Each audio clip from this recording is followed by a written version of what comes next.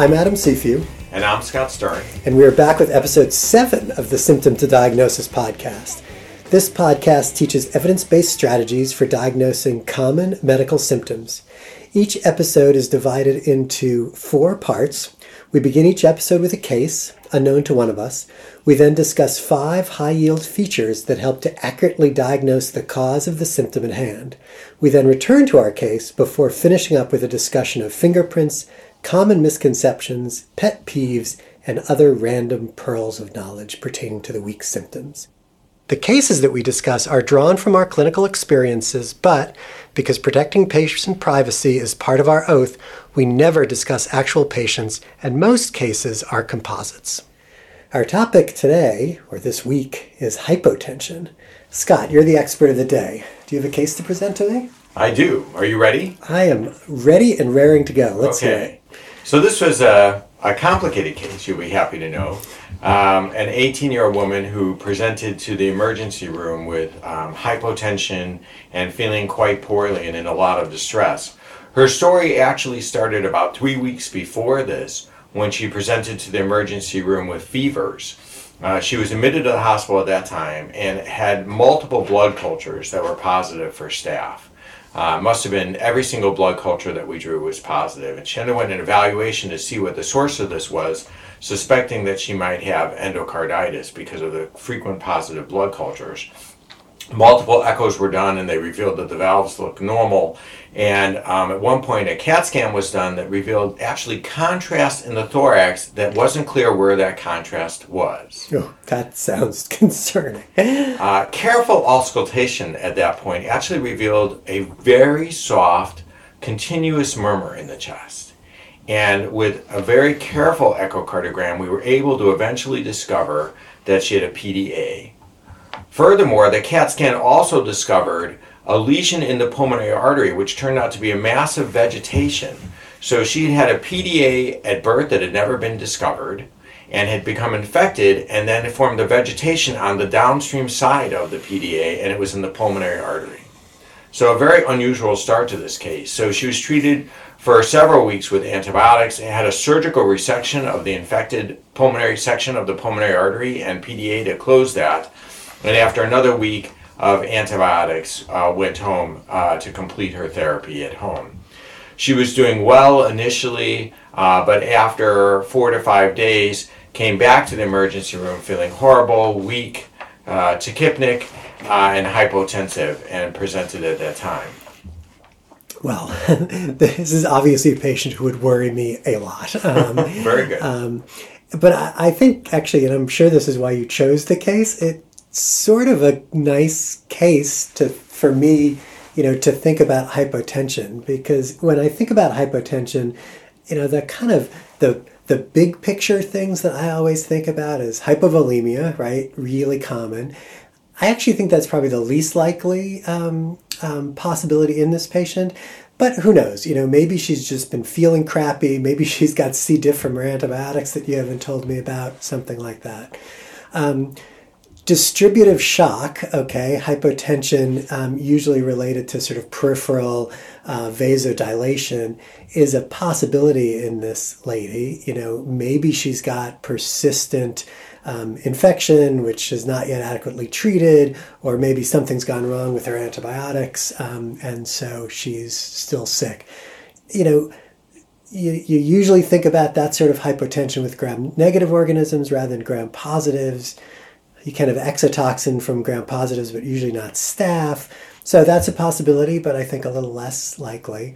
And then cardiogenic shock, is kind of the third, big category that I think about. And in this lady, hearing that she's got infections around her heart, she's had recent cardiothoracic surgery at a time that maybe she had bacteremia.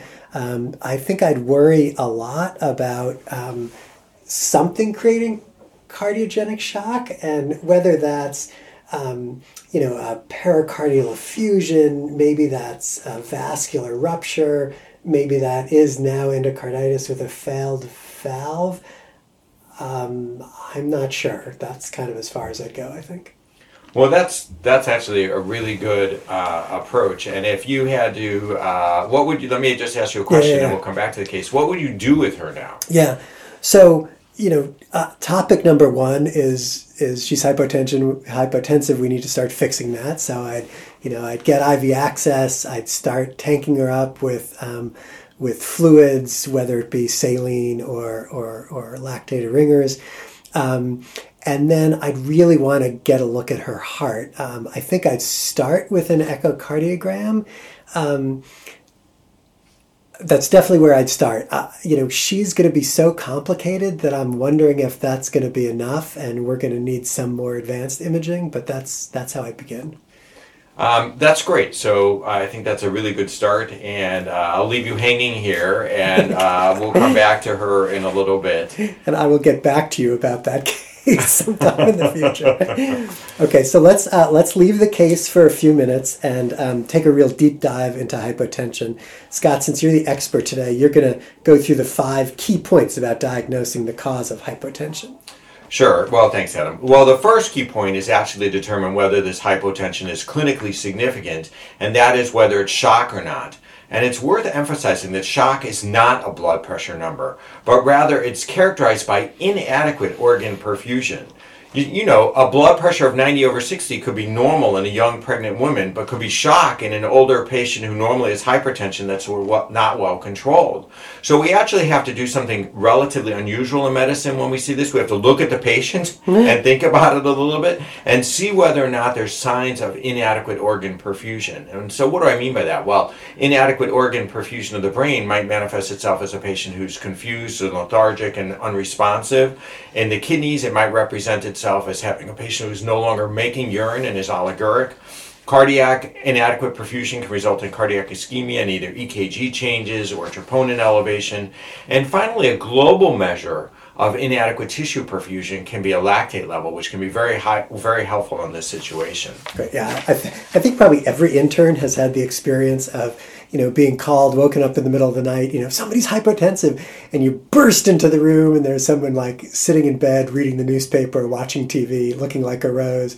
And it's not until you look back at their blood pressures that you realize 88/50, that's where this person lives, Exactly.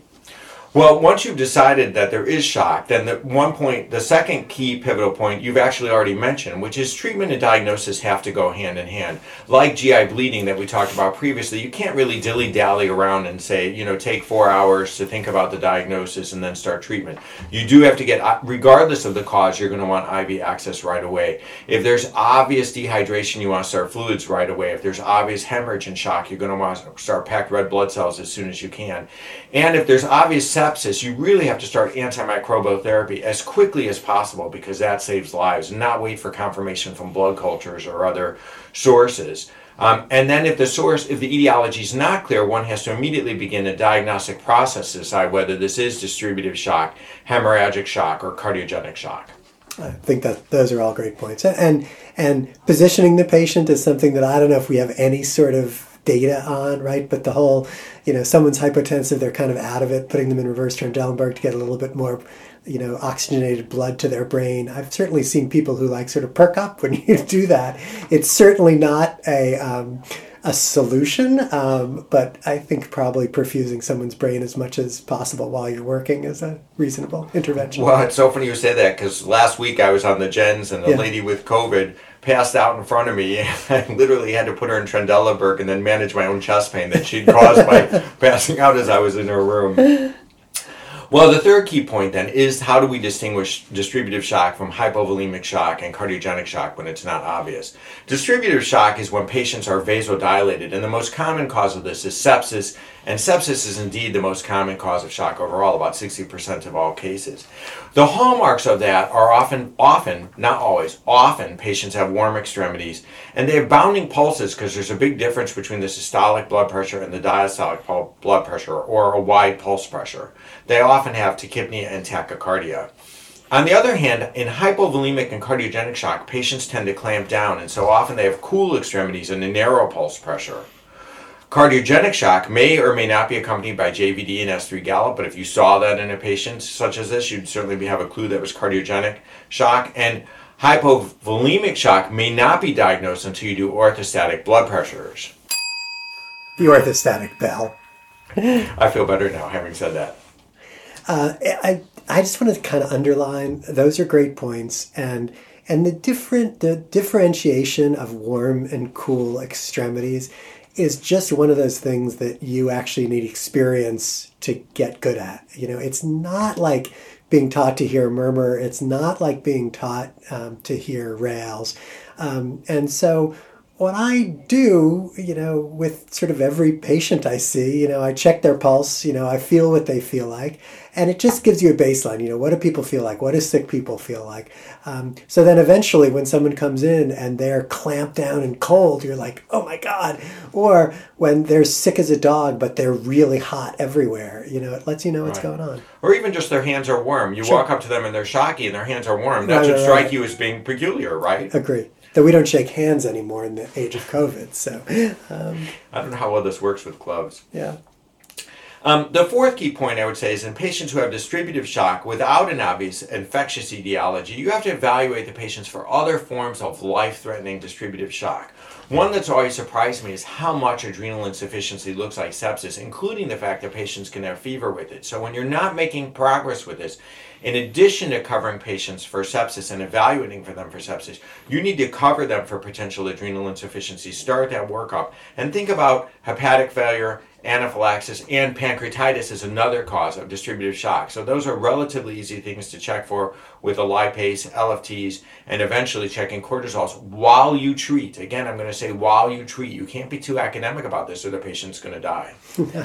I love that. We've never been on service together, but I feel like we probably echo each other sometimes. And when you think about distributive shock, I think most of the diagnoses are easy. It's usually when someone's septic, they're septic.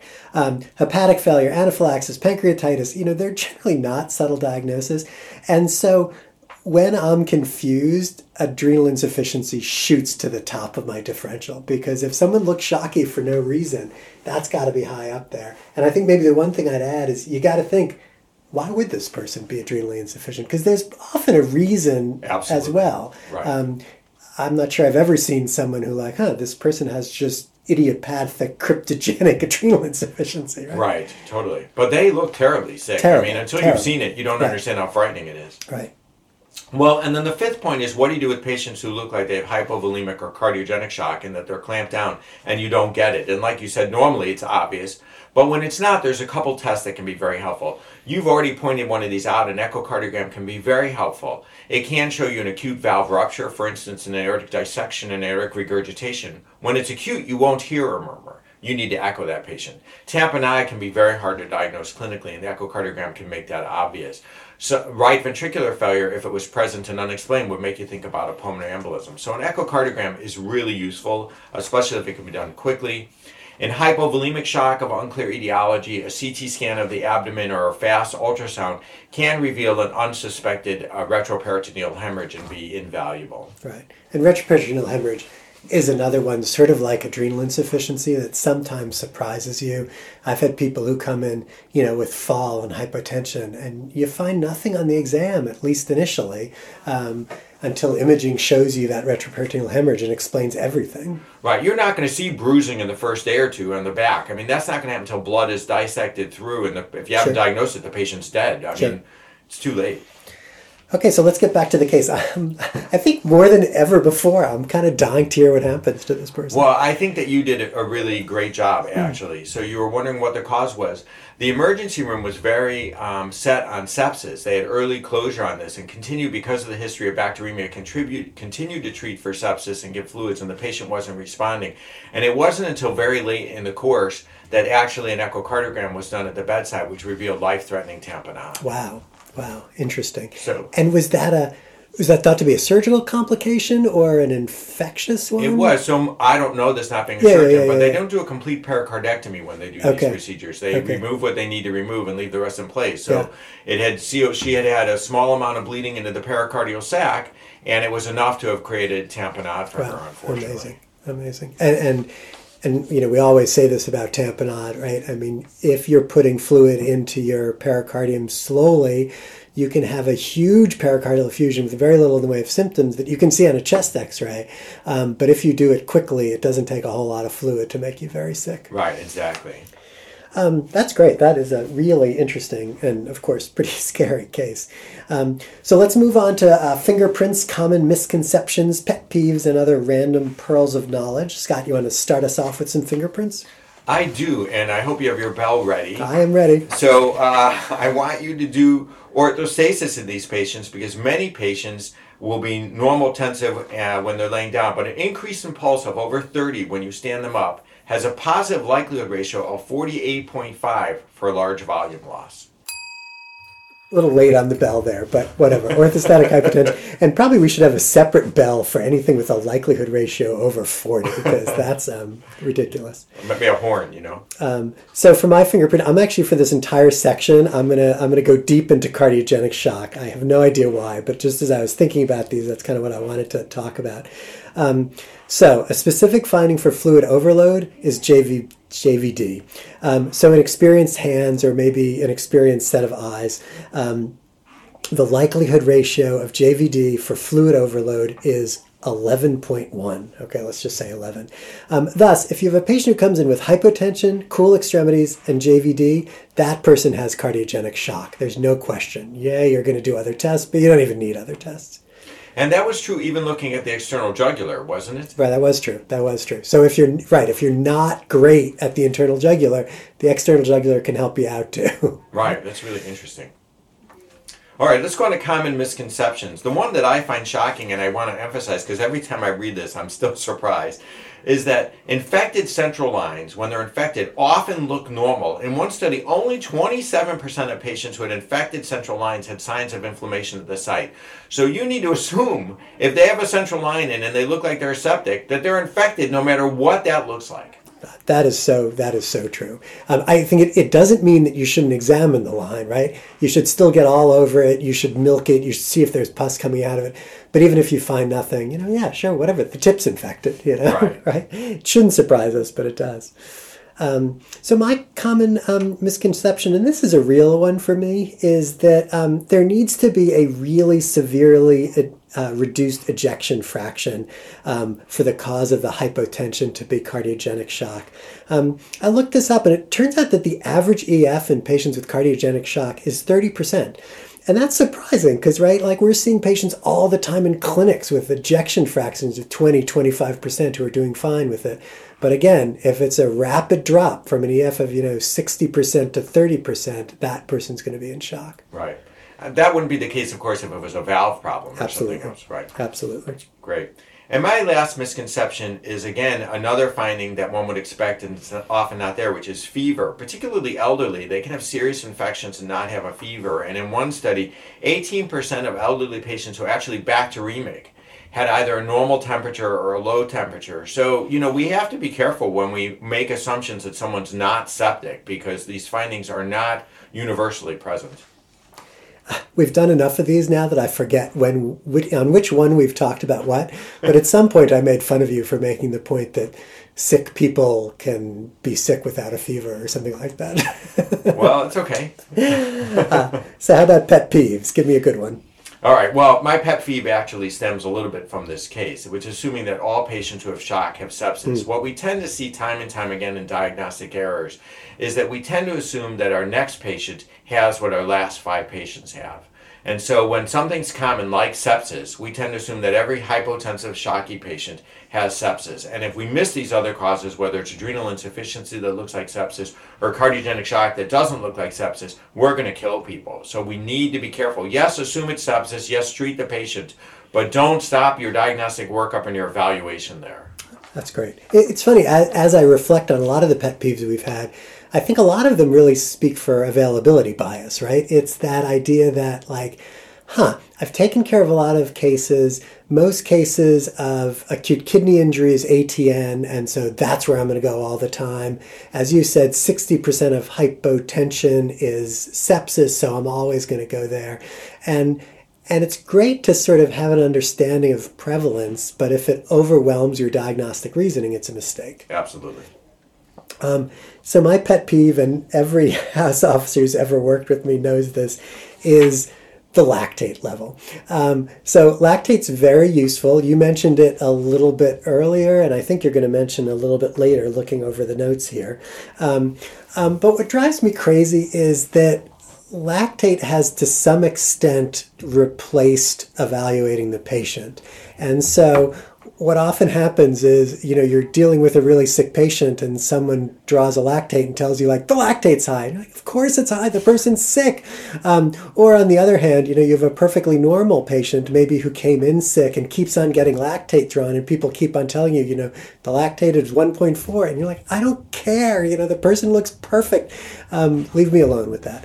And I think it's a little bit timing, because when I was a house officer, to draw lactate, it had to be a green top on ice run to the lab, and so we never used it. And now it's almost a little bit too available. Yeah, agreed. Got one more? I do have one more pet peeve, and that's the whole skin turgor thing.